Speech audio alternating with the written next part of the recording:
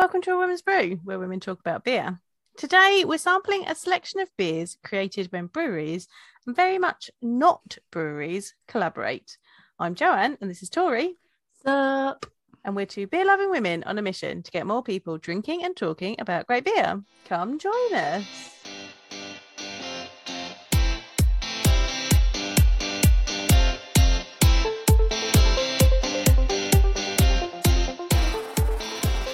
Cool.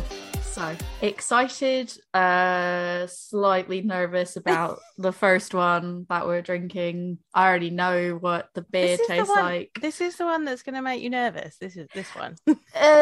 Well, I'm not even like nervous because I know what it tastes like. I'm not necessarily looking forward. Right. So we should actually clarify to the listeners in case they didn't pick up from the intro what we're actually doing. Yeah. So you may have seen, dear listeners and watchers, that breweries, particularly a certain Northern Monk brewery, like to do collaboration beers with like people that don't make beer. Sometimes it's random. Sometimes it's really random, like Ronseal beers. We'll get to that. That's particularly weird. But there's been quite a few popping up where breweries have made beers that either reflect the flavours of that product or might even contain that product. So we're going to look at a few of those today. Yeah, so worth noting, I think like we originally wanted to do this episode quite a while ago. The first time I had the idea that we should do this was back when it was the Seven Brothers did the collaboration with the pizza. And I think we sort of touched upon that at another time in the past. Yeah, we did savoury beers, I think. We did savoury beers, but so many more coming from the brewery that rhymes with schmorther and schmunk have come up with these like random collaborations. And we managed to get some more actually at our fingertips. One of the ones that I think we mentioned I actually got hands on when I went to the US, which is going to be our first beer, so we might as well go right into that. And that is Yuengling's Hershey's Chocolate Porter. I'm excited. Yeah, I'm not going to say anything because I want to know what you think of it. Don't dull my sparkle. I'm not dulling your sparkle. And she also brought back no, I didn't bring this back. Shout out to my work because they go to Costco and pick up things at Costco. And apparently they used to get these all the time for our kitchen and they stopped getting them for a while. And then they popped up again. And I was like, please, for a podcast episode, may I steal 2 of these? I was like, I will pay for them. And they were like, I will go ahead and just let you have them. And I was like, oh, thank you. So shout out to my work. I'm not going to name where I work, but I want to name where I work because they're amazing, but I'm not going to do it for GDPR reasons. So we're going to start with some Hershey's chocolate milk. Yeah, I would have brought you actual Hershey's, but I did actually bring those to my office and it was for a piss take, and we'll talk about why it was for a piss take. Hershey's do you want to do like beer first before you have the Hershey's? No, I think we should do the product first. Do you not want to have a sip of that, then have that to know what it tastes like? Because once you have that, you might go, it might change your feeling on what this tastes like. So what do you get immediately from that? So I'm getting dark bitter chocolate. Yeah. A little bit of roastiness. I'd say like... which you would expect from a porter. There might be a little bit of tobacco. Cacao. And I get like, it's really like dark chocolate cocoa powder. And I do actually think for me, I've grown up with having like, as a kid, we had Hershey's like chocolate mix and stuff like that. I mean, I didn't really ever have it in my house. We had the syrup, the squeezy bottle syrup, but I never had the actual powder, I don't think, or not often. That's what it smells like to me, is the powder.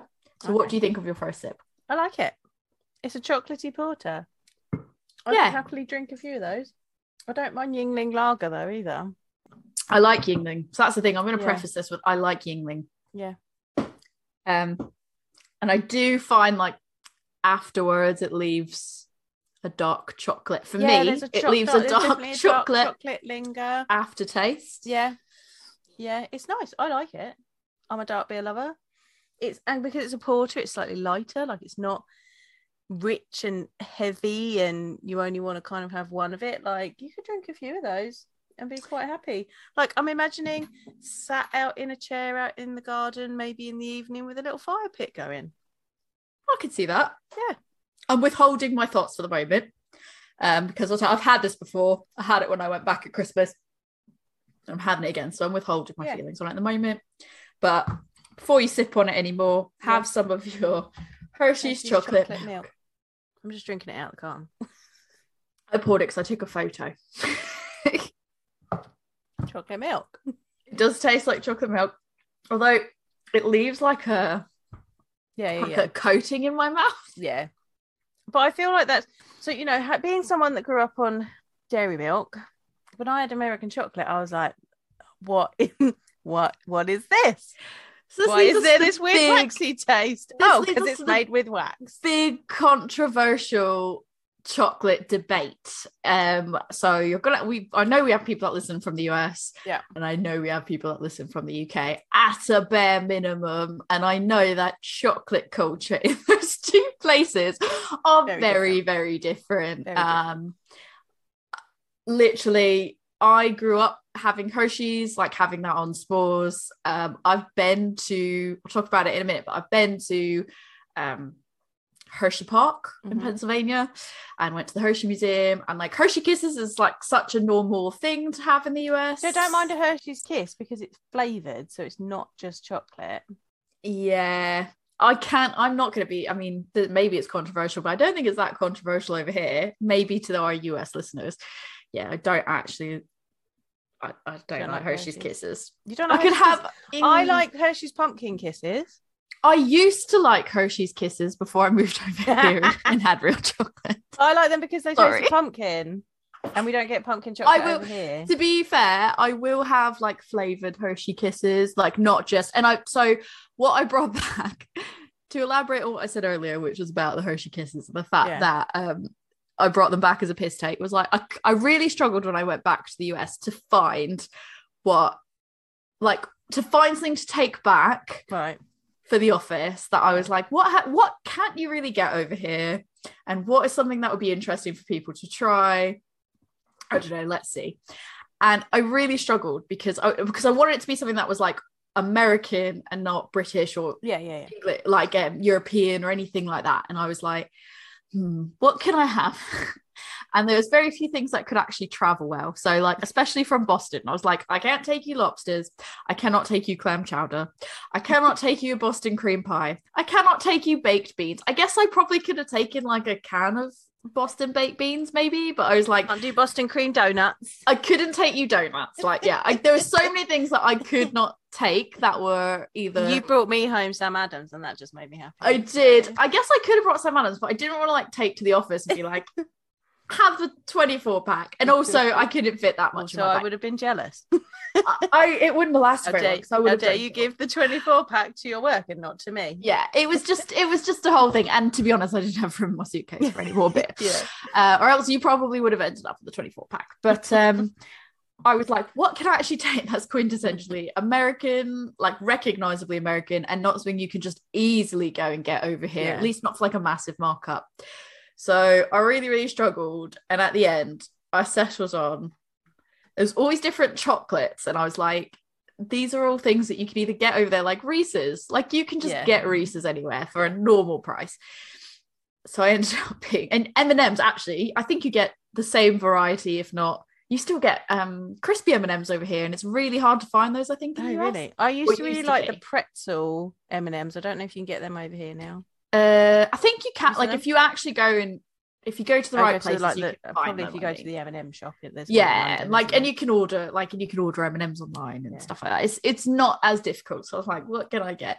And then I thought it would be so funny because for American people listening, why it's funny is the majority of British people that you meet will be like, American chocolate, disgusting.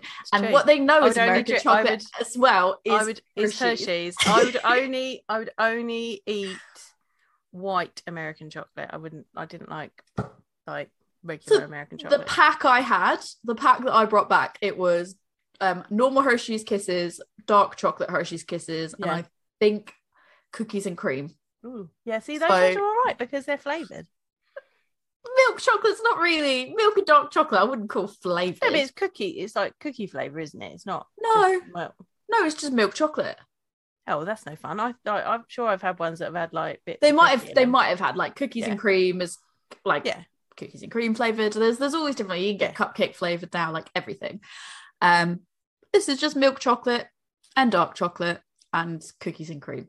So I mean, my work was like, you are such a dick, and I was like, you're welcome. Except like one of the guys was literally came in and he's like, did you know that I love like Hershey's chocolate? Is that why you got these? And I was like, are you joking? No, and he was like, no, like I'm really serious. I love Hershey's chocolate. We were like, what? How did he get hired? How is he? I love him, but he's like, dude. He's such a sweet person as well. And my thought process, well, I'll get these. In the worst case scenario, I can take them back and cook with them, like when no one eats them. And I also brought in saltwater taffy. Okay. Because I was like, normally only like old people. Is that just like toffee? Is that just toffee? It's no, saltwater taffy, not saltwater toffee. What is it? It's like a Mawam kind of, but like thicker and harder to eat and a bit. What's it taste of? I don't know, because I don't even eat them because I don't even like them. But it's very Boston and very New England. I mean, I've heard of it. I've never had it because I just assumed it was toffee. It's not. If we still have some at work, I will get you some saltwater taffy. Thanks. And I will appreciate it. Bring you one because it's an experience. But then like some of the girls tried it and they were like, I was like, it's okay if you don't like it. I think it's something that like mostly old people like. I don't know. And they were like, I really like it. And I was like, internally, you're really old. I don't know what to say.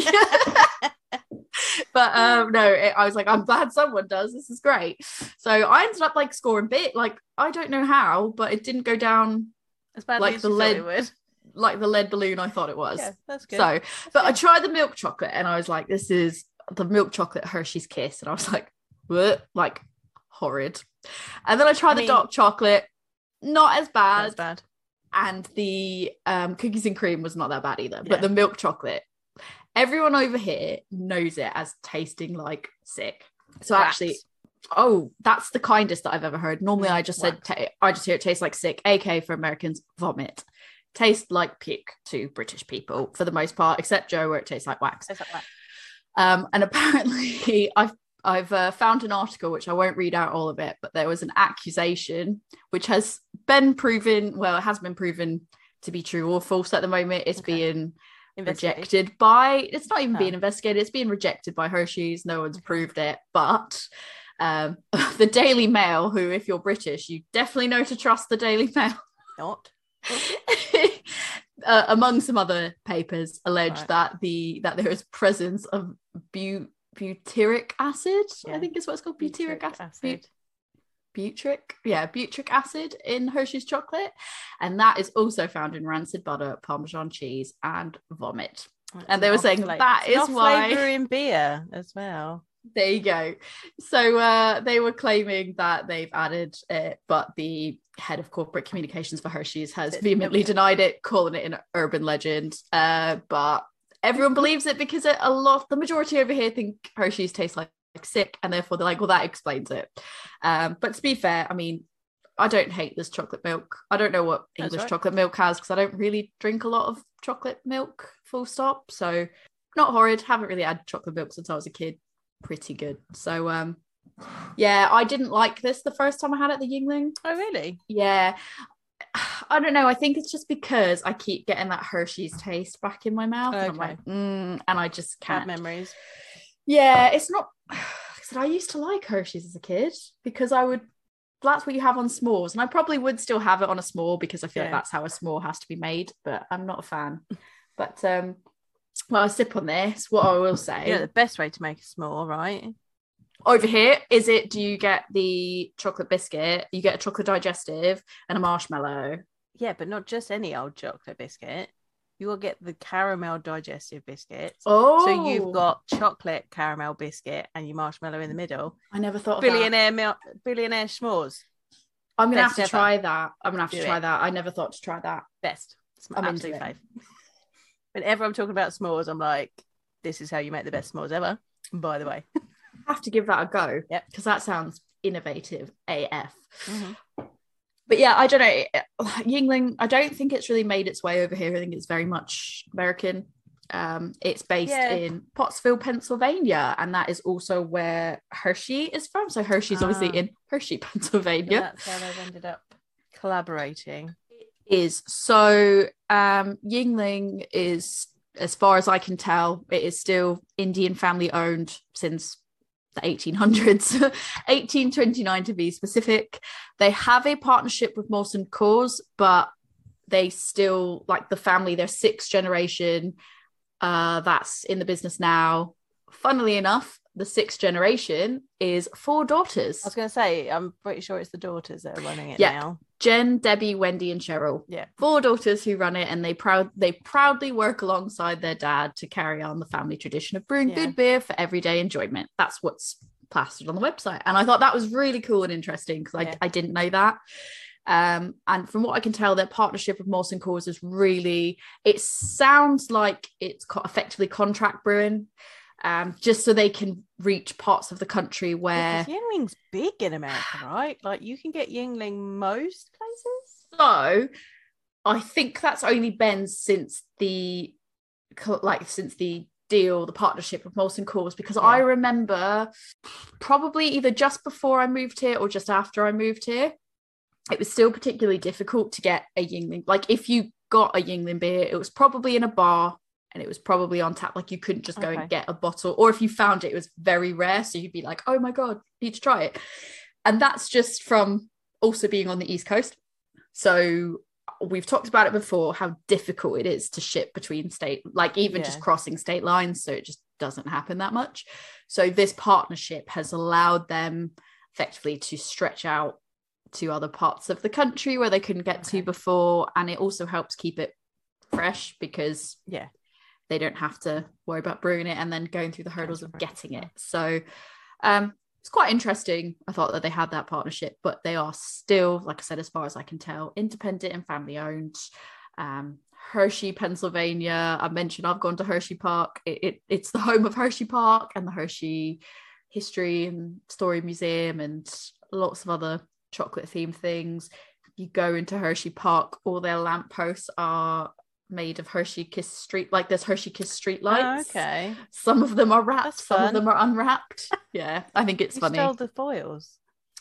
Some of them have foils and some of them don't have foils. So that's part of Hershey Park. That's pretty great. And this recipe, the Yuengling Hershey's chocolate porter, is there. It's the Yuengling dark brewed porter.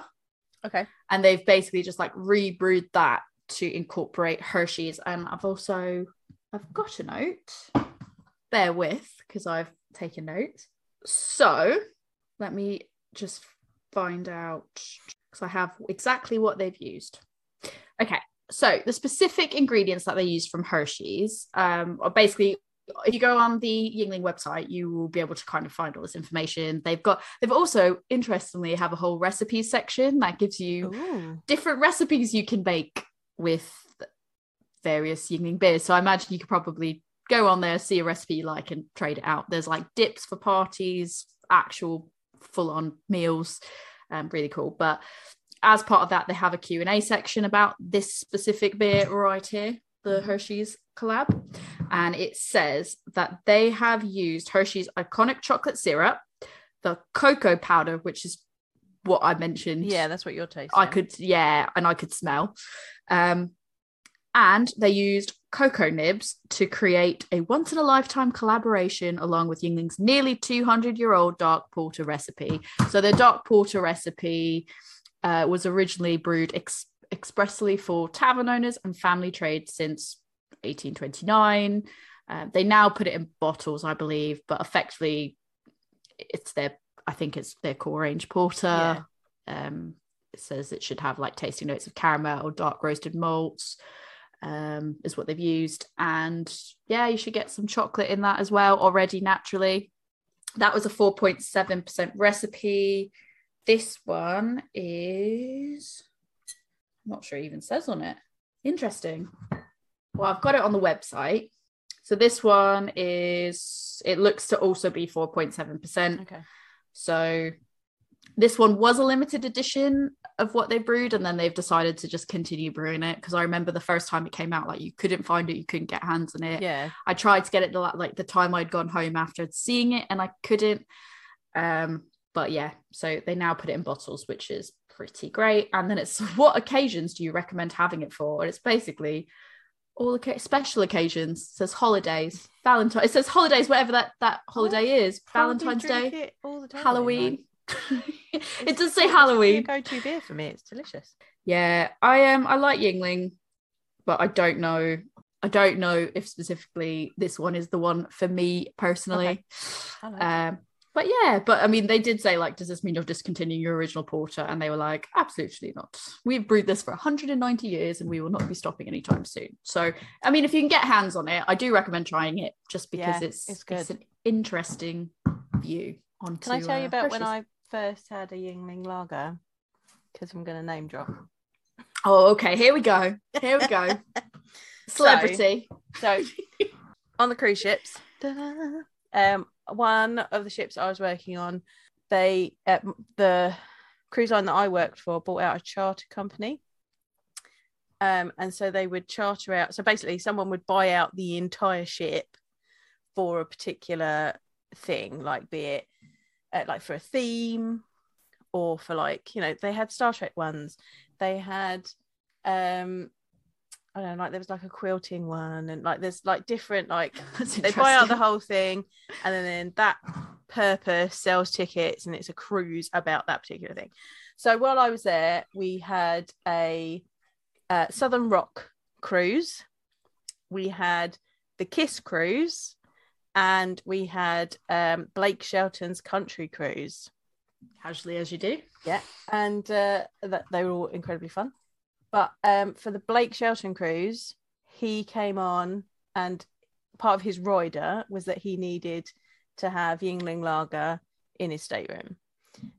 He left halfway through his own cruise because, you know, he had, air quotes, work things to do.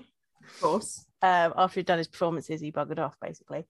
But he left Yingling beer behind, and they invited the entertainment department up to have a little party in his stateroom after he'd gone, and we got to drink his beer. How did you get, the thing is, like, how do you get selected to do that without having, like, the whole ships? Like, how did that, like, your department? Because we were the entertainment department.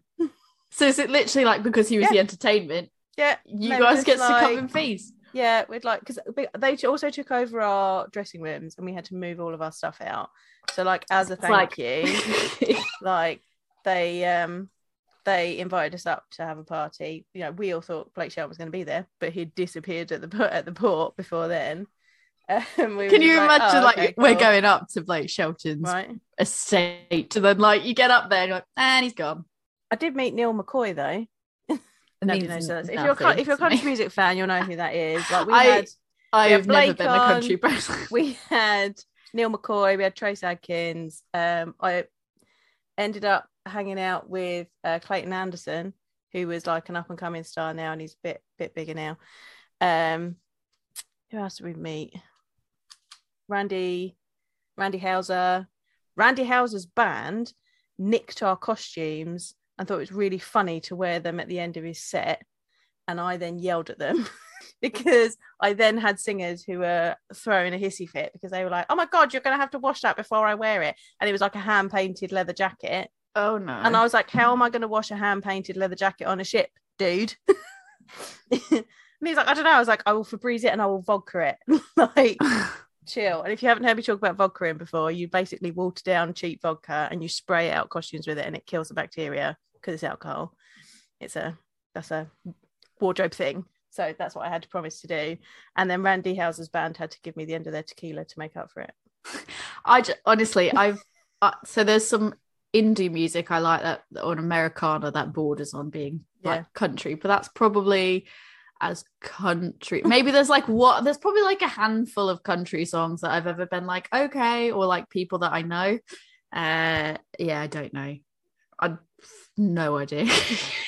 I've just never, I think that's probably the one style that I've never been like. And it's funny because I come over here and like no one over here knows any of those people, and I'm like, I knew who they were, so it was cool. I'm sure they're really cool people. Yeah, I feel bad because I'm just like, No idea. But I do know who Blake Shelton. I have heard of Blake Shelton. So Yeah, I do know. I drank Blake Shelton's beer.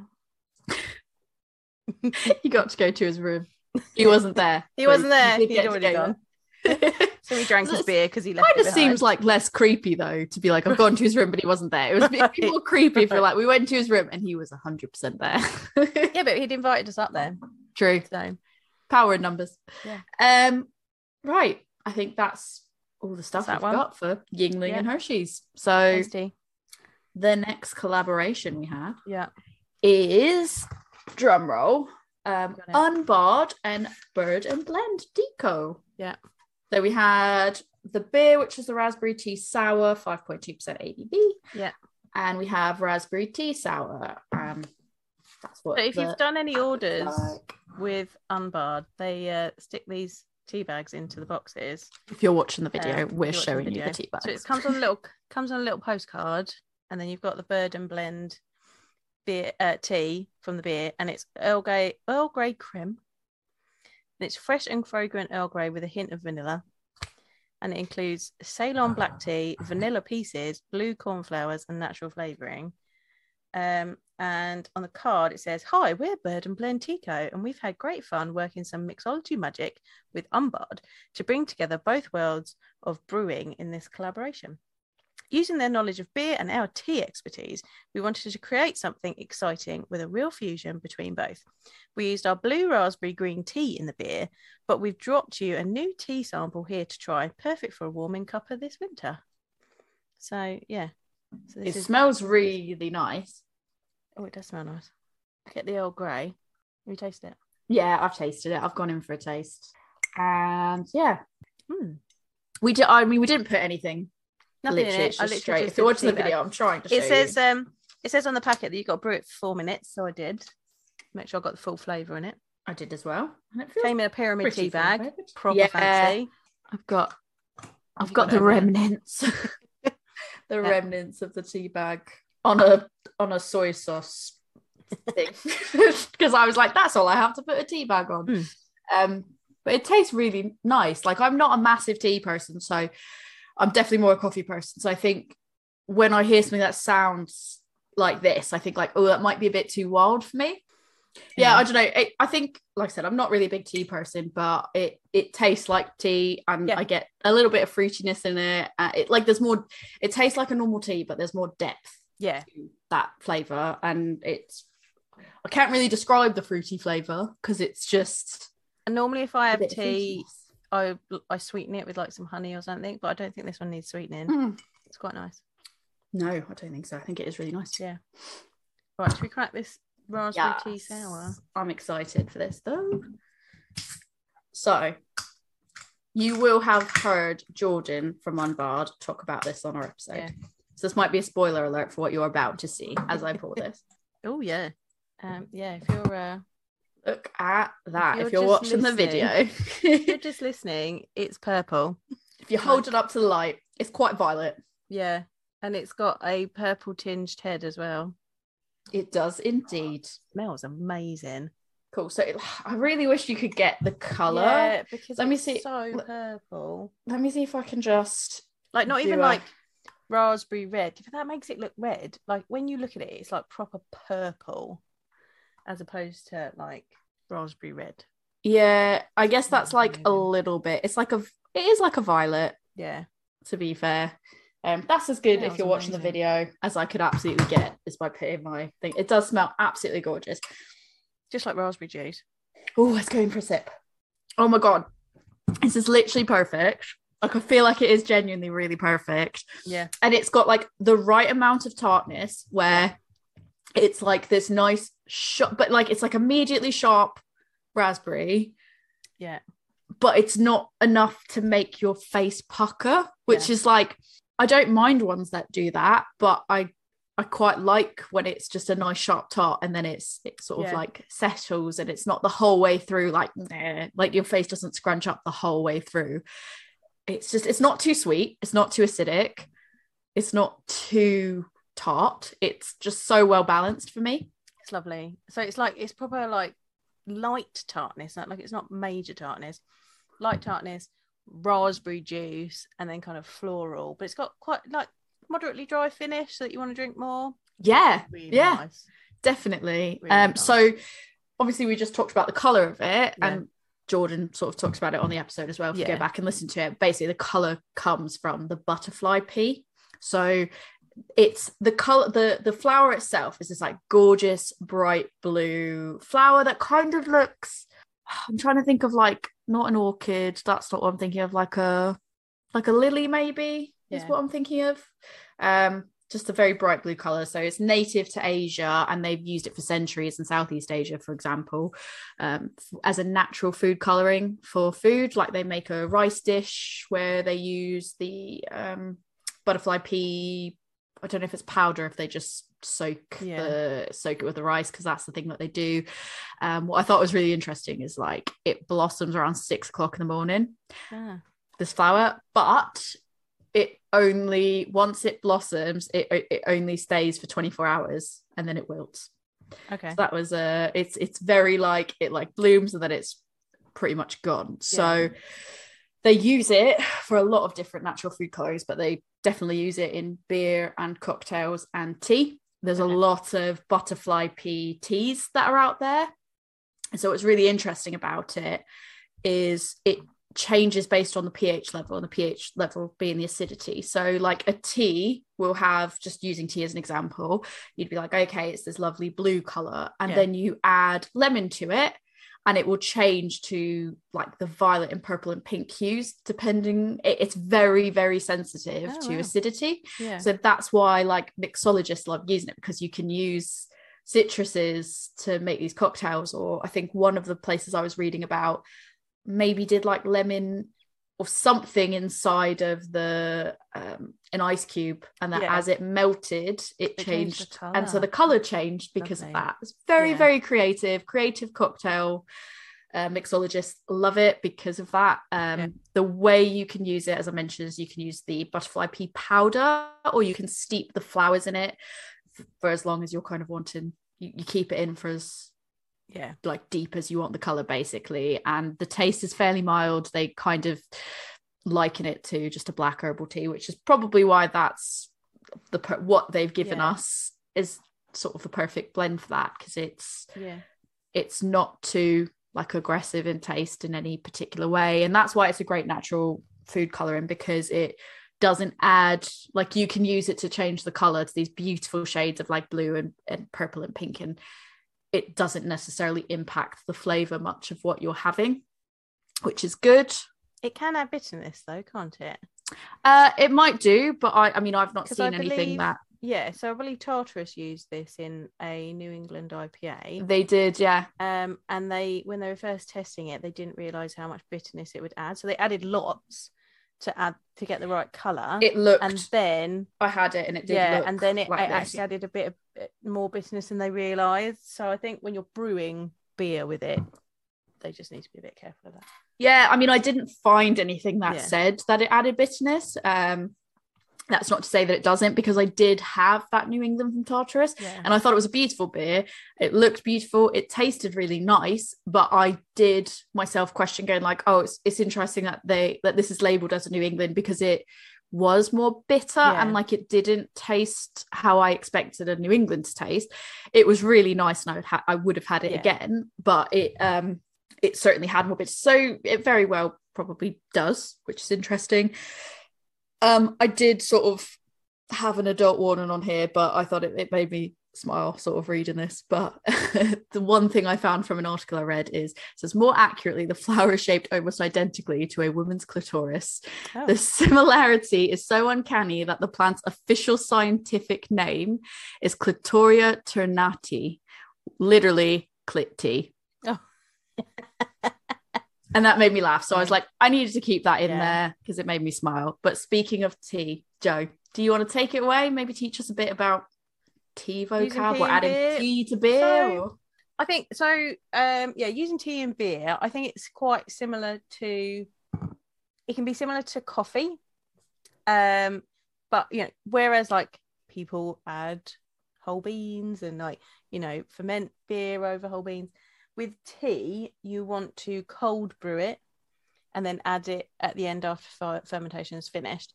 Depending on what you want to do, you might actually want to use tea, air quotes, like you might want to use a tisane, which is still considered tea, but it's not got actual like green tea, black tea, etc. in it. It's more dried fruits and flowers and herbs, and that can, when you add that in, it can add like a real other layer of flavor into your beer. So I've done it where I did a raspberry wheat beer, and I put raspberry puree in, much like this beer, and then I cold brewed some raspberry tisane, and I added some of that before bottling, and then that just adds like a slightly more floral note to it, very, very much like this. And actually, when we spoke to Jordan, he said their process of making this beer was almost identical to that. You can also obviously add black tea, green tea. Same way. I would say cold brewing is probably the better way of doing it, because you have to be careful with it, because obviously it can add tannins, because it can add astringency, because one of the descriptions for astringency is like sucking on a tea bag and how that really dries out your mouth, and how black tea is quite astringent if it's on its own, because it can really dry out your mouth when you drink it. So you need to be careful with your levels of adding it in. But if you like, adding tea is going to add the flavor of tea, depending on what kind of tea you're adding. Like, Earl Grey, which is this one that we've got here, that's got floral and herbal notes to it. So you're going to get those herbal and floral notes in your beer. So yeah, it can be a really interesting addition, and it will add layers to your beer as well. I was gonna say, because I know, like, if I have a beer and I think it tastes like tea, yeah, I'll say, oh, it's herbal. But it's like, is that sort of the right way that you would describe it when it's in a beer? So. Or I mean, it depends on the tea. It depends on the tea. But yeah, definitely herbal would be the notes that you're getting there. Floral, maybe, depending on the type of tea that's used. Yeah, I was gonna say, I guess that's quite true as well, because I think like you've got so many different types of tea, and like you've got like chamomile and green tea, and some of them are a bit more florally. I guess it depends on how they've made it, like what goes into making it. So totally, that totally makes sense. This is really nice. I feel like I've got another can of it, and I'm really glad I've got another can of it because it's really tasty. When we recorded with Jordan, I genuinely thought that it had sold out at that time, so I was like really gutted, because like you had gotten it, and I was like, oh, you're gonna share it, and I was like, oh, thanks, that's so nice of you, so nice. And then I went to go put an order in with them after that episode as well, to get something else that had come out, and I saw it was still available, and I was like, ooh, and then I ordered like 2 of them, and it's no regrets. It's good. It's really nice, and it's just, like I said, it's so well balanced. Like I feel like I could easily just keep sipping on it. And it's got a Berliner Weiss base, and I really like a Berliner Weiss, but they can be very tart, lactic, like they are a sour beer. They can be, depending on how you do it. But I think I've balanced this really well. All the flavors work really well. If you're looking at the video, the label, like I just love the label on it. It's just an up close of like dried raspberries and flowers. Yeah, it's just like the tea. Yeah, it is really really lovely. But yeah, I know, like that initial first few sips, it was very sharp, and then like not very sharp, but it was quite sharp, and then like sort of mellowed out like after the initial sip. Now it's at a point where it's like just a really, I mean, I like sharp, but it's not even as sharp anymore, maybe because my taste buds have gotten used to it, and I'm almost just getting a bit of like, I don't want to say like creaminess to it, but almost a bit of creaminess. And it does have, like, for me, I can definitely taste like some herbal notes in the background, that I think the raspberry is what's like first and foremost, and then the tea is kind of coming through very like subtly in the back, and it's just this really lovely blend. And I could sip this in the sun for quite a while, actually. I think Boutilliers use quite a lot of teas in their beers as well, don't they? That's where I learned how to add beer, add tea to beer, because I went and badgered Drew and asked him how I did it. I was gonna say, do you know how he does it? Yeah, same way I do, because that's where I learned it from.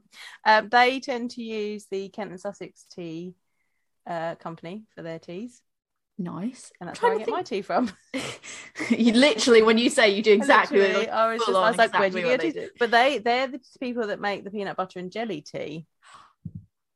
Yeah, and they make a pina colada tea, and I made a pina colada milkshake pale ale. Beautiful to use in a beer. Yeah, and like the peanut butter and jelly could, like, that would be interesting to try to incorporate, but I can't imagine you get a massive amount from it. But I'm curious to know how, like, peanut butter and jelly the tea bag is. Well, you've had beer with it in. Like, you've had the low-key peanut butter and jelly beer.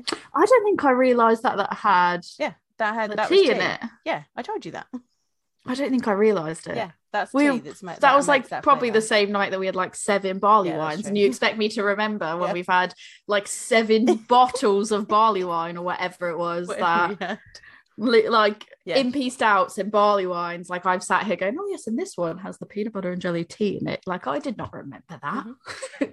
Yeah, it was a really good one. I remember it was really good, but interesting. I can't think of any other breweries off the top of my head that definitely use tea in it, but I know that it has been used quite a few of the ones. Almost every time I've seen a brewery do it, it's because they've been doing a collaboration with Boudeliers.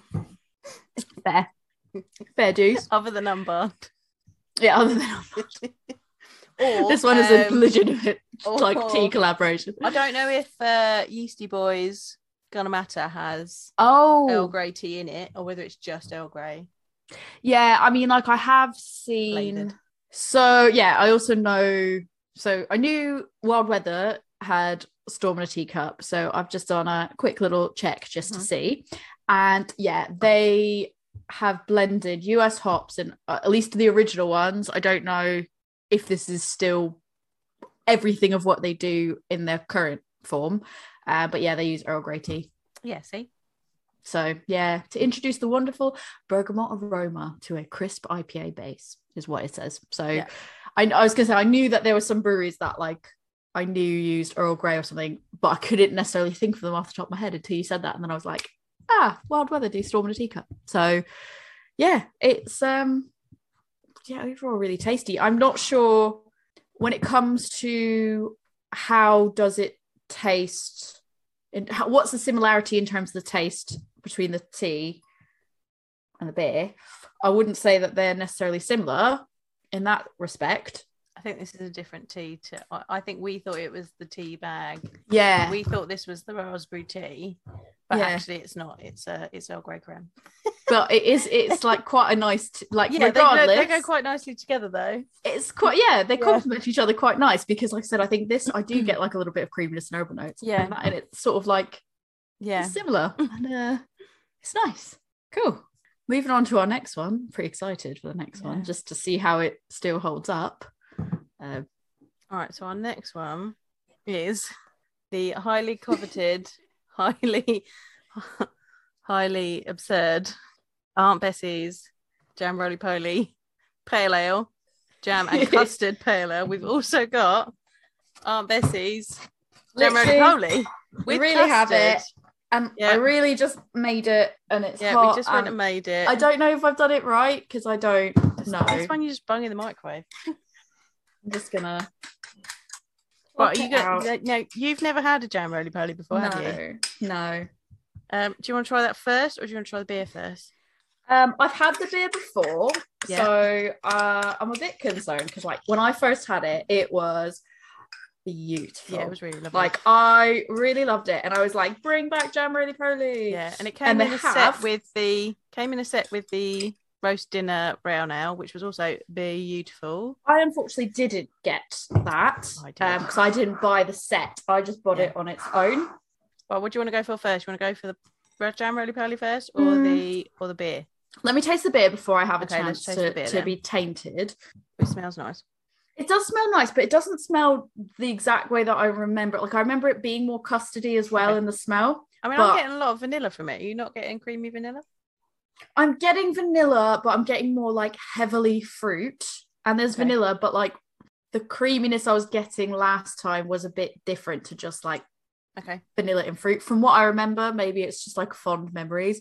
But don't say we don't cater to all budget ranges, because basically they've released this now in Tesco, which is why Morrison's. I'm like, Morrison's, yes, sorry. I just automatically default to Tesco. But yes, in Morrison's now, you can get it as singles or in a 4-pack. Yep. And I think that's what made me be like, I want to try it because I want to know if it's kept its integrity. I'm getting plum and apple. Yeah, I get plum, very heavily plum. Still nice. Yeah. It's still nice. I don't think it tastes exactly the same as it did, but... I mean, you drank that a long time ago and you've had a lot of beers since then. Yeah, but I remember that because I remember really being like... I remember it being like, this is like so beautiful. Like, I remember that being one of the ones that I was just like, amazing. Like, need them to remake this. But saying that, like, it still does taste really nice. It is very fruity. It's not too sweet. It's not like, I don't feel like there's like sugar gonna rot my teeth away or anything like that, which there's always like something like this running the risk of it being too sweet, and it's not. It's really balanced. The fruit comes through really nicely. There's vanilla creaminess at the end, I think. There is, and I think maybe that's what it was. It's like the first one, there was a bit more of that. Okay. Like, I think the fruit was a bit like not stronger.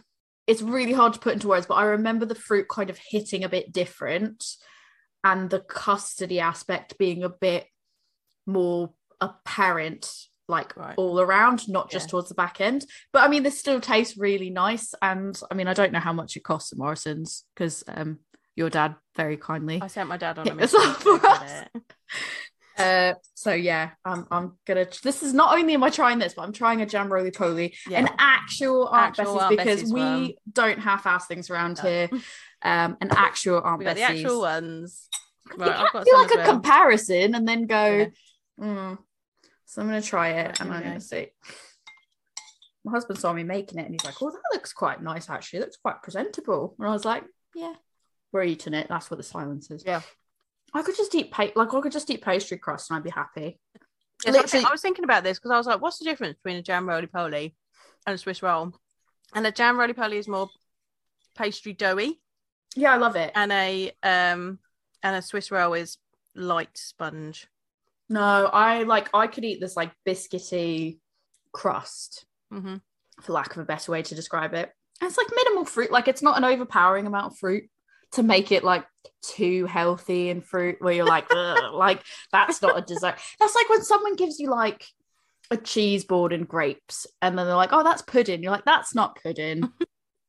That's a starter. That's not pudding. Like, it's not too fruity that I'm like, that's not pudding. That's healthy. I think if we're going to compare flavours, the beer is more fruity, more the jam and the custard. Then like it needs a bit more malty, like pastry. It needs more pastry. Yeah, and I would argue exactly a little the same. I think it needs a little bit more vanilla custard, in my opinion, and a little bit more. Yeah, so. For me, I think it needs a little bit more. But this is like amazing for me because I could just eat vanilla custard. Oh yeah, and pie crust. Like the pie for me. I think this is what's really great about my relationship with my husband. I feel like he's the pie filling person. And I'm the pie crust person. Whereas he'll be like filling all day. And I'm like, give me your crust. Give me your crust then. I love it. I'm just sat here eating jam roly-poly now. I didn't think I was going to like it. Really? I think, yeah. What did you think it was going to be then? I don't know. There was like fruit and I was like, Do you think there's going to be bits of fruit in it? Like, this isn't pie. I don't mind bits of fruit and I don't mind pie, but I thought the fruit was going to be more oppressive than it was. Okay. Like, I thought it was going to be way more like aggressive fruit in your face. And but you got to remember that jam roly-poly is a staple of like school dinners. So it's not going to have huge amounts of fruit. That means nothing to me. Yeah, but the kids won't eat it. So you can't have, it can't be like incredibly healthy fruit. To be fair, I didn't know that until you just said that. Yeah, so school literally, I said to my husband, how do I make it? What custard I put on it? Do I keep it cold? Do I heat it up? Like, what do I do? And he was like, I don't know. And then I was like, well, how do you not know? And he was just like, he's like, I don't eat that. I don't know. Your husband's too healthy for jam roly-poly, love. And I was literally like, Yeah, but I thought as a kid, like I was like, what do you mean? And then I was like, you're British. And then his response to me was barely. And I was like, you literally are the British one. And he's just like, meh. I mean, you're the one that's had to do a test, so I'm you not, probably know more than we do. Yeah, I mean, definitely. Not anymore. I forgot that. The second you don't need to remember it anymore, it's gone. Oh, I'm going to go back for a use sip. that in your life. Right, now the problem is, though, you've had all the sugar from this, and that's going to dull the flavours in this. And this is why when you are food and beer pairing, I thought about this earlier in the day. I thought I'd point it out. When you're food and beer pairing, if you have the same flavours, they can cancel each other out rather than complement, contrast, or cut. So sometimes having the same flavours together, you're not going to get the best experience. Yeah, I think it's made this taste a little bit more bitter. Because like the fruit's there, but I think it's exactly what you said. It's the similar fruit flavours, which is actually probably quite a good thing because that shows that they are quite similar flavours to the point that that fruit flavour almost feels watered down. Yeah. It tastes more watery and I'm just tasting more bitter. Yeah. And there's not really that sweetness anymore. It's because the flavours are now cancelling themselves out. So this would not be a good beer and food pairing because you're not getting anything extra out of it. But then the more you're diluting the flavours of something that are already quite good on their own. I think the more you drink it, then the more it starts to come back. But it's just that you're cleaning the other flavours from your palate by drinking it. It's interesting though. Does that kind of say though? Is that not sort of a way to sort of verify? Oh, the flavours are quite similar. Like clearly they've landed quite close. Then if they're cancelling each other out, you can probably say that. Yeah. What happens if I go back to jam roly poly? Experiment time. I just love it. I literally just give me pie crust and custard. We converted Tori to jam roly poly. Yeah, I wasn't a non-convert. I've never had it. I feel like I've been lied to. Like I didn't know that this was, and no one I really knows like, oh, having a jam roly poly tonight. It's like proper old school. The first time I heard of it was the Northern Monk beer. And I was like, what is this? And then I thought, oh, that's a fun name. And then I was like, oh, that's the thing. I know Aunt Bessie's. They do frozen Yorkshire puddings and stuff. So, I'm into it. It was good. While I'm munching, this is not Northern Monk's first rodeo, is it? No. I think, was this the first one they did though? I feel like it was silly. I think this is the first. This is the first one where, as far as I can remember, this was the first one that they were like, they announced they were doing this collaboration. Yeah. And then everyone was like, haha, that's an April Fool's, surely. No, that wasn't this one. This one, they were like, we're doing it. And everyone's like, what the fuck? Yeah. Why are they doing that? That's weird. And they were like, well, Aunt Bessie's collaboration. That's weird. And this one, I want to be clear, because based on the one that we're going to finish on, I want to be very clear. This is a collaboration. Like that is with Aunt Bessie's. Like Aunt that's Bessie's. the official branding is all over the can. It is very official. It is 100% a real collaboration. This is not just a imitation of flavors or like a tribute to it. Like this is very much the collaboration. The first one they did was very much a collaboration when they used the Yorkshire puddings and all that. And that was, I think, the first one that people were like, what the like, this is fucking weird that they're doing this collaboration with a non-brewery. Like this is quite a big brand. And I can't remember if this was before or after Seven Brothers did the Chicago Town Pizza. I think it might have been I think it was before. No, yeah.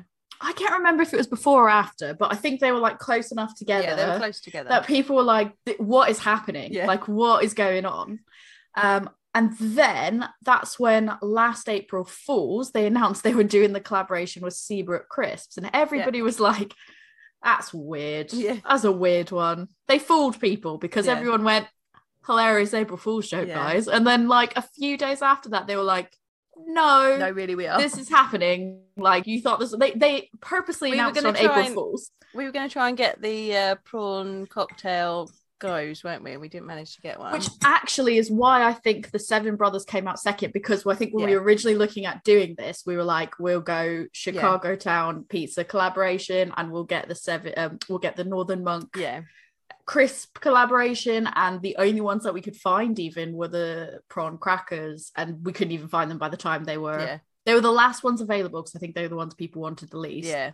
But we still couldn't get them. So we were like, okay. It was weird. And so they deliberately announced it on April Fool's last year, and everyone was like, haha, good one, guys. And then they were like, no. And that's when they had the cheese and onion lager and the prawn cocktail ghost. Madness. Which I haven't had either of. Did you have either? No, I didn't manage to get either of them. And then they did the ones with Ronseal. Can you explain? So I didn't even know until it came out. So I had to explain to you what Ronseal was, wasn't I? Yeah. So for anybody that doesn't know what Ronseal is, I'm going to keep eating. It's basically a fence paint. And its slogan is, it does what it says on the tin, which is, you seal your fences with it, and it's waterproof or whatever. But it's like not even a food brand. They are literally fence paint. Literally. I remember people thinking that was a piss take, because they were like, all right, this one's definitely, because I think they did the April this Fool's beer one. Tastes so bad it tastes like creosote from Ronseal, ha ha ha. But they did a saison and a best bitter. I had the best bitter, and it was very good, because those two beers are similar colours to the colours of Ronseal. I think it was a very clever way to use like a brand that's like, use a colour to be like, there's the connection is the colour, and not like, because you wouldn't want it to be flavoured like fence paint. And it does what it says on the tin is also a slogan that you could use to describe it. Because we've said it many times. What it says on the can. That's what it tastes like. I think it's like it's interesting to think about like how that collaboration even. I don't like it was because they're a northern company, and Northern Monk are a northern company. Like that's what they said it was. So you did a tasting where you used that one, didn't you? Yeah. They provided me that one. It was all right. Yeah, it's good. I just remember the absolute piss take that like erupt after that, because people were like, like genuinely now we are out of the realm of food. What the actual fuck? And they were like saying, oh, like you said, oh, tastes so bad, it tastes like fence paint, blah blah. No one had actually tried it at that point. No. The best bit, it was quite good, and I had the saison was all right as well. Yeah, I didn't have either, but I mean, like I said, it's a really interesting way to sort of collaborate on those two, like to make it about the colour. So it was, for if anyone's interested, it's a medium oak best bitter and a harvest gold saison. So I would like to hear more about how that actually, other than just they're both northern, like how do they decide who approached who, and how did they decide which one they were gonna, which styles they were gonna do, and that they were gonna market it based on colours, and did the Ronseal people actually help brew it? Like that is so interesting. I would love to know more about that. So if anyone knows more about that, please feel free to tell me. And then this year for April Fools, they announced a collaboration with Potts Gravy, because everyone, the way Potts puts their gravy is in a can, isn't it? And it looks like a craft beer almost. And so the joke is coloured. And the joke is, haha, I accidentally grabbed this by mistake. And new craft beer. Oh no, wait, it's gravy. Or tasting notes taste like crazy. I don't know, beef or like I don't know, just ridiculous. Like that is for a while when they first released that was like all over the Facebook pages. It was just joke city about all of it. And this year for April Fools, they said they were doing a collaboration with Potts Gravy, and they were going to make a beef stock imperial stout and a vegetable stock pale ale. The time we're recording, still not 100% positive if it actually is a joke. True.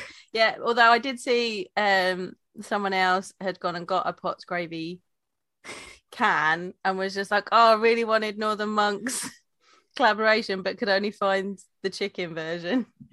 I mean, to be fair, it was like when they did the Seabrook one, they announced it on April Fools, and it was on the 9th of April that they were like, you thought we were joking. Why did you think that? It's coming out, and we're only a few days past that mark. So I mean, it's still very much a possibility that, like, it wouldn't surprise me if they were like, it is actually happening. But then they could also be going like, we're double bluffing you now to just keep you on your toes. I mean, it would be interesting. Vegetable stock pale, that would be weird and funny. But so I mean, some of the other interesting collaborations that they had is, we already talked about the Seven Brothers one. That's the one that sort of inspired the initial drive to do an episode like this, and we parked it for a while because to be honest, it was really difficult to get these interesting collaborations. And we did mention on a sustainability episode that they've partnered with Kellogg's to do their sustainable cereal series. Goose Island, I know it's not Kraft, but and it's not quite a collaboration with beer, but they've collaborated with another company to make frozen party food. So I actually have some of it because I wanted to try it. I've got the onion rings, and I think they had like loaded chips and all kinds of stuff. So I've got some of those. Mac and cheese bites, I think, was one of them. Nice. So I've got them because I want to try them. So that's a bit interesting. You don't see that often. Camden, again, I know it's not Kraft, but they did a Marmite collaboration, which I didn't have that. Did you have that in the end? I've got it in the fridge. I haven't tried it because, you know, they're not really Kraft, but they were selling singles somewhere, and I was like, because at one point it was just 4 packs, and I was like, I'm not buying 4. That's it. I hate but they were singles, and I was like, I snuck one in a bag at one point, and I was like, at some point I'll try that. Yeah, I don't really like Marmite though, so I don't hold high hopes. I hate Marmite. I really hate Marmite, but I had a Twiglet yesterday because someone was like, "Oh, they're not that Marmite-y." No, they're terrible. They're actually terrible. Oh, not a fan. But I've heard that the Marmite beer is not actually meant to taste like it was like it's smoky, isn't it? It's supposed to be smoky, yeah. Which is why I picked up because I like smoky beer. So it was similar to Kraft. So it's similar to another name drop, Oscar Blues, where they had the mustard beer where we did the barbecue episode. You brewed us the mustard beer because we couldn't get Oscar Blueses. They did the collaboration with French's, and like Camden, I've been told like that one wasn't meant to be tasting like mustard. Yeah. It was similar taste to like a company foods that you'd use mustard on. So I think it was kind of similar with the Marmite one as well, similar vibes. I mean, a whole bunch of breweries. I think the 2 easiest things to do collaboration wise, like breweries, where you're going from your brewery and a non-brewery collaboration, is always coffee and chocolate. So a bunch of breweries do those collaborations. Like Heist have done a collaboration with Bullion Chocolate recently. I've got a can of that stout. It was a chocolate stout. Lots of breweries do chocolate collabs, and then a lot of them as well do coffee ones. Like Siren literally has a whole barista series where they use coffee. I think like a good one, we love talking about Girls Who Grind, just for their whole ethos. Collaborations with literally all the time. Cloudwater, Mondo, they've done one with, and it was Girls That Grinds Coffee that we put in our International Women's Collaboration Brew Day beer with Heist. So. It absolutely was. And the Yonder one sounds amazing. It was a caramel frap breakfast stout. It was called a Ritual Union. I haven't had it, but it sounds really good. I've not had that either. So. I wanted to get it and I didn't manage to. So many beers, so little time. For me, it's so many beers, so little budget to get that too. That too. It's a problem. You have to like make decisions, like conscious decisions of like, what can I actually use when I spend my money, and not just keep buying them. Yeah, because I feel like I only get around to drinking the podcast beers half of the time, anyways. How do you think they stack up together, these two? I think the beer is more fruity and vanilla, and I think if you wanted it to truly taste like Jam Roly Poly, you needed a bit more malt to come through it. However, I think it is a nice little representation. It is a delicious beer. And Jam Roly Poly is really good. So I would agree. Like I said, I mean, I'm still maintaining that I don't think it's quite as high up the scale for me and my taste bud. It was small batch, and now it's made on the scale for Morrison's throughout the country. So all I'm saying is, like, when I'm rating it compared to how it was, it doesn't stack as high, but it's still quite enjoyable. And it's I think quite summery. It's fairly easily accessible now as well, in that it's in the Morrison's. So it's definitely, I think it's worth trying if you've not tried it. If you've not tried it, it's definitely worth trying to get it. And you like the flavours of Jam Roly Poly. And you like fruity flavours in your beer. All right, so our next one. Our last one indeed, is Iron Brew Sour from Vault City. It may be very similar to a popular Scottish beverage. Right, let's have a look. To be fair, this one's just a bit of fun because it's not. This one's not a legitimate collaboration. We just added this on to the end. A, because we wanted to try it, and B, I think they've actually done. Mine's a bit lighter. I don't know how yours looks lighter. Mine's definitely. Yeah, mine's lighter. You can see in the picture. Mine looks spot on. Mine's just kind of gold. If I can hold That's on, let me try to interesting get that they're you. different colours. Let me try to get a photo of the actual colours. I mean, I can see it on you. It's difficult to. I feel it's difficult to tell on the computer screen because it makes it like one thing, but it properly is. It's properly the same colours. Yeah. Now I don't think I've ever tried an Iron Brew. How? How is that possible? Well, so the thing is, it's the same colour as a Lucozade, right? I don't know. I've never had a Lucozade. Yeah, so Lucozade is the same colour as a Lucozade. My grandmother used to force feed me Lucozade when I was ill because she said it would make me feel better. It never made me feel better, and now I hate Lucozade. Is so that because like the equivalent of Gatorade? I think so. Yeah. But because this is the same colour, it like gives me PTSD. So, oh god, are you gonna start so drinking I've never it? Drunk it. No, I'll probably be all right, but like I've just never drunk it. My husband, however, his mum is Scottish. Oh really? Yeah. So don't say to him about being Scottish though, because he gets really annoyed about it. Is he like, I am English? Yeah, he's like, I'm English. What are you talking about? And I was like, you must have drunk Iron Brew, right? Because you're Scottish. And he threatened to divorce me. Oh, so yeah, that's my story. To be fair, I'd take it as a compliment because I love Scotland and I like love Scottish people. So I take that as a compliment. So I wish people would call me Scottish, but I'm not remotely. Rather than Bristolian. Then I just get Bristol, which is cool. I like Bristol as well. Yeah. I get called West Country and Bristol, which is cool. But like, I feel like Scotland would be a bit cooler, but I definitely don't sound Scottish. So, but well, I can tell you because I've had it before quite a few times, and I've always described it taste like? As bubble gum. Oh, really? That's the only way that I could think to do it. But it's really funny because you ask people how they describe Iron Brew, like you always get like some people have just described it as like it's like not orange as in like the fruit orange, but like they'll just be like it tastes like the color orange and Scottish stuff and like so I did haggis? I don't know. For me, it's definitely bubblegum. Right. I did ask on Instagram about like how would people describe the taste of Iron Brew, and I got pretty much. So I had like such a range. I did get quite a few responses, and the range I had it was like it went from like rank and weird and just overall like not good, full stop. And then I had other people describe it as the perfect cure for a hangover, and just perfection flat out. Like people like it's perfection.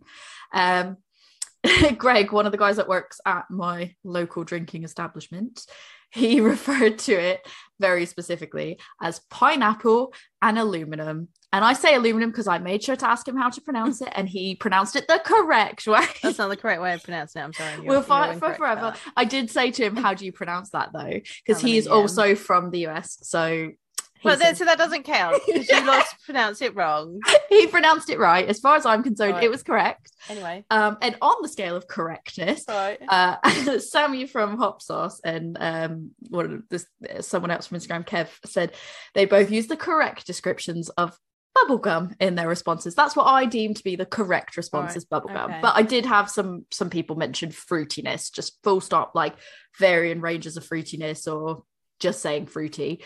And you know, it's my friend Jamie very specifically, she was like it was orange and raspberry juice with cream soda. So that's the range that you're getting. And then like I said, I've seen people online just go orange, but like the color orange. Right. Okay, I've never tried one. Try it before. Oh my god, this is so many firsts for us. I did the first to Jam Roly Poly, and you're doing the first Iron Brew. I'm gonna see if this still marries up before I remember it tasting like. Yes, bubblegum. Yeah, that tastes like, so you know, bubblegum. You may have heard me say before that my granddad was an ice cream man. This tastes like bubblegum ice cream sauce, and I don't like that either. It tastes like, to me, it just tastes like Hubba Bubba. It tastes like just sweet. If you are from the US and you like and it does remind me of Lucozade as well, so that's not fun. If you were like me, you grew up with the ice cream truck come around to your house with like American ice cream truck, not a British one. I can't speak for the British one. Maybe you had this, I don't know. But you'd get like a a snow cone, but it was like a pre-made, like it wasn't like you got a snow cone that they just made like fresh shaved ice or anything like that, but you'd get like a pre-packaged snow cone that would like come in a like one of those cone shaped cups, and it was like all filled up, and it had that, and on the bottom there was like a thing of bubble gum at the bottom of it.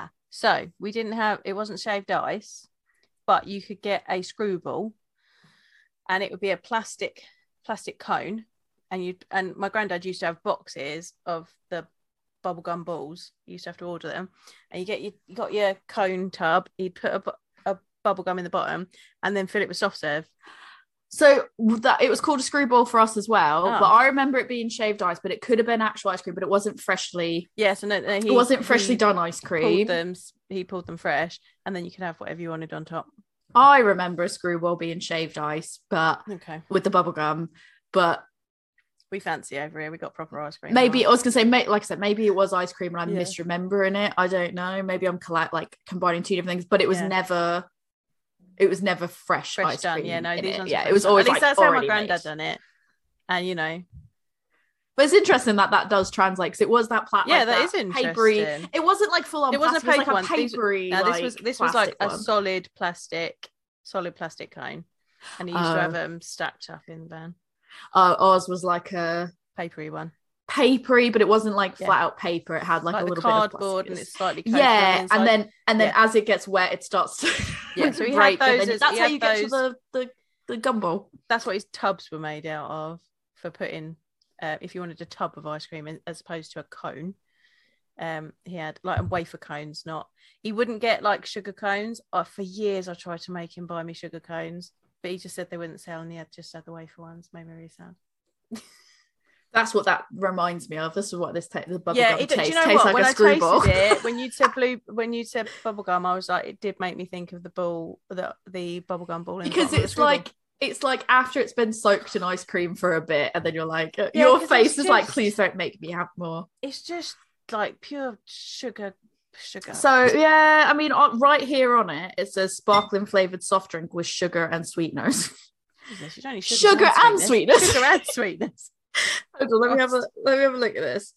So each 250 ml serving contains 200 kilojoules, whatever it is, 47 kcal, so 2%, 0% fat, 0% saturates, 11 grams of sugar, that's 12%. It's got the sad yellow marking. It's like green, sad yellow colour. So this bottle's got 22 grams of sugar in it. How big is your bottle? I've got a 500 ml bottle, and there's two. Oh, I do have 500 ml. It just says it because it says each 2 grams of sugar in there, love. I mean, I'm still gonna drink it, but I understand why someone had said, when someone said hangover cure, I was like, oh yeah, because that'll just get you going, won't it? Yes. Right, let's have a look at this beer then. All right, how does it smell in comparison? It smells like orange. It smells way more orangey. No, mine has a bit of bubblegum, but not a massive. It's not like. It's not the same. To me, it's not the same. Mine are similar, but this one's a bit more subdued. Do you know what mine smells like? What? Mine smells like fizzy orange vitamins. Oh. Like that you put in, like the vitamins that you put in. Like the effervescent, what? Yeah, I know. Halib orange. That's what it smells like. It smells like Halib orange. See, I feel like for me, and I get that now that you've said it. Oh, but because furniture polish, because it's like orange oil. Fair, but this smells a bit orangey. This doesn't. I think this smells more orangey than it does bubblegum. There's like a hint of bubblegum in the background, and I feel like this, to me, the if you're not watching the video, the Iron Brew sour, smells like the Iron Brew to me, except it's that, but just toned down by quite a lot. But then when you said what you said, I'm like, yeah, I could see that as well. Yeah. And furniture polish. What? All right, let's see. Sorry, Felicity, we love you, really. I know, and to me, I think it smells pretty accurate. Tastes like it smells. Getting a bit more bubblegum, orange oil. I don't know how to feel. Polish. I genuinely don't know how to feel right now. I'm taking a moment to process this. It's not my favourite Vault City in the world. I don't get enough bubblegum in it. Yeah. I need more bubblegum. Like after trying the Iron Brew right out of the bottle to that, it's not quite the same. I think it tastes more orange. Yeah. I'm just trying to like because it's not just straight orange, but I'm trying to like think of what else is in it. It's got a nice tartness to it though. Wouldn't expect anything less from Vault City. But there's like this odd flavor that's mixed in with the orange that I can't describe, that I can see how it's trying to emulate the Iron Brew. Like I can see where it's trying to do that. Yeah. And I think if it had a little bit more actual like bubblegum flavor to it, I'd be like, yeah. Because that's what I love about Iron Brew is the bubblegum. And there's not a noticeable amount of bubblegum in it for me to be like, yeah. But then to be fair, it's meant to be like similar to like, obviously it's not a collaboration with Iron Brew. We're very clear about that. Yeah. And it's probably just trying to get some of the flavors from it. But I think for me, Iron Brew is most distinct for the bubblegum. Yeah. So that's what would have tipped it over for me, I think. Yeah. I think if you like orangey things, I think you'll enjoy this one. It's not for me.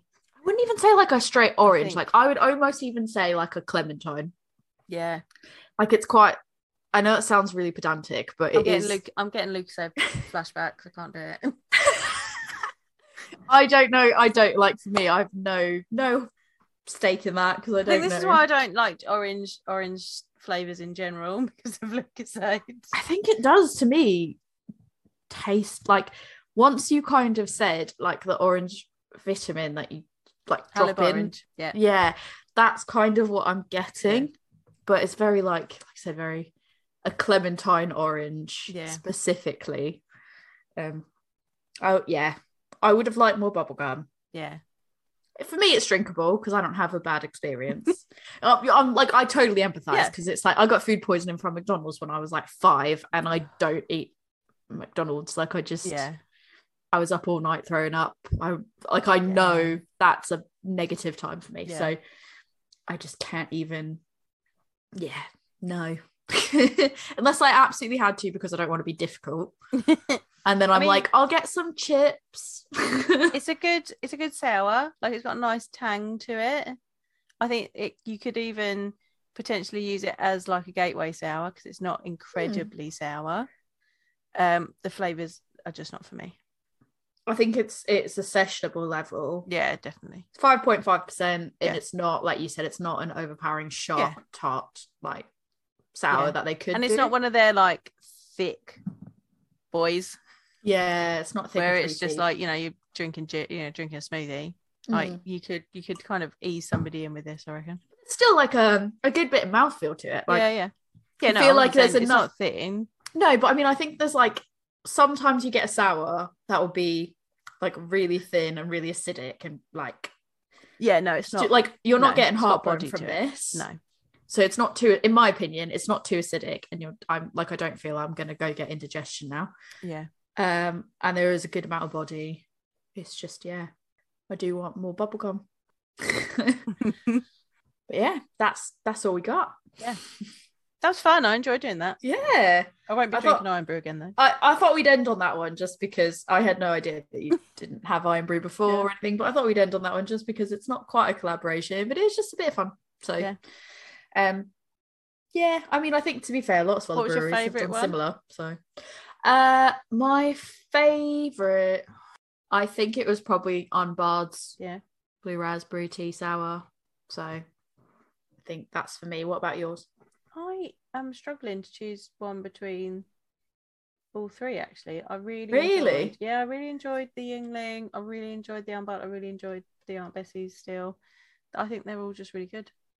I think for me, it would be the Unbarred is definitely like the top for me, and I think that would be quite, if we were doing Untapped ratings for me, it would be quite close to a 5 because it's for me, it's really good. It's exactly what I want from what's on, exactly as it says on the tin. And then I think maybe the Aunt Bessie's potentially, like it's difficult because I don't dislike this Vault City. Like it's drinkable to me, but I felt like the Jam Roly Poly one that type of fruit is more my alley of fruit. Yeah. Those type of fruits. So maybe Jam Roly Poly, then Vault City, then the Yingling for me. Fair. Yeah. But yeah, I mean, like I said, I mean, this is not the first company, like Vault City is not the first company to do like beers and tribute. You get, I think, like so many breweries do lots of chocolate bar themed ones, because those just, I think, are the easiest ones to replicate and sell, easiest ones to get flavors of adjunct wise. So maybe we'll have to do another one again where we where we do a comparison, because this was interesting to do side by side. This was good.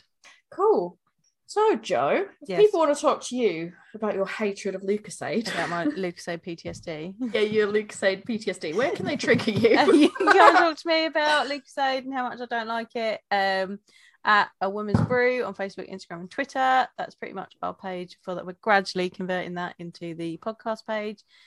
So come let us know what kind of beer collaborations you'd like us to look at in the future. Are there particular ones about chocolate bars and things you'd like us to do? Let us know on those channels. Or you can generally find me hanging out at my beer school, which is Love Beer Learning, and that is on Facebook, mostly Instagram, Twitter, TikTok and Pinterest. Or you can come to my website, see what else we do, come and see what classes are happening, see what beer related things are there to help you learn about beer at the website, which is lovebeerlearning.co.uk, and you can email us lovebeerlearning@gmail.com, and we will currently take emails for the podcast there. Tori, if they want to come and talk to you about American Screwballs, where can they find you? Yeah, do you want to come talk to me about, sorry, I've just done a situation where I've just poured a little bit of Iron Brew in my remaining, because I want to know what happens if I put the real Iron Brew in the Iron Brew Sour. Will that give me the bubblegum I want? If you want to come find out how this experiment went, because I'm not going to tell you on here, you're going to have to come talk to me, I guess. Or if you want to talk to me about American ice cream trucks, you can find me on Instagram at adventures_in_Hopson. So on that note, we're going to go try this. Cheers. Cheers.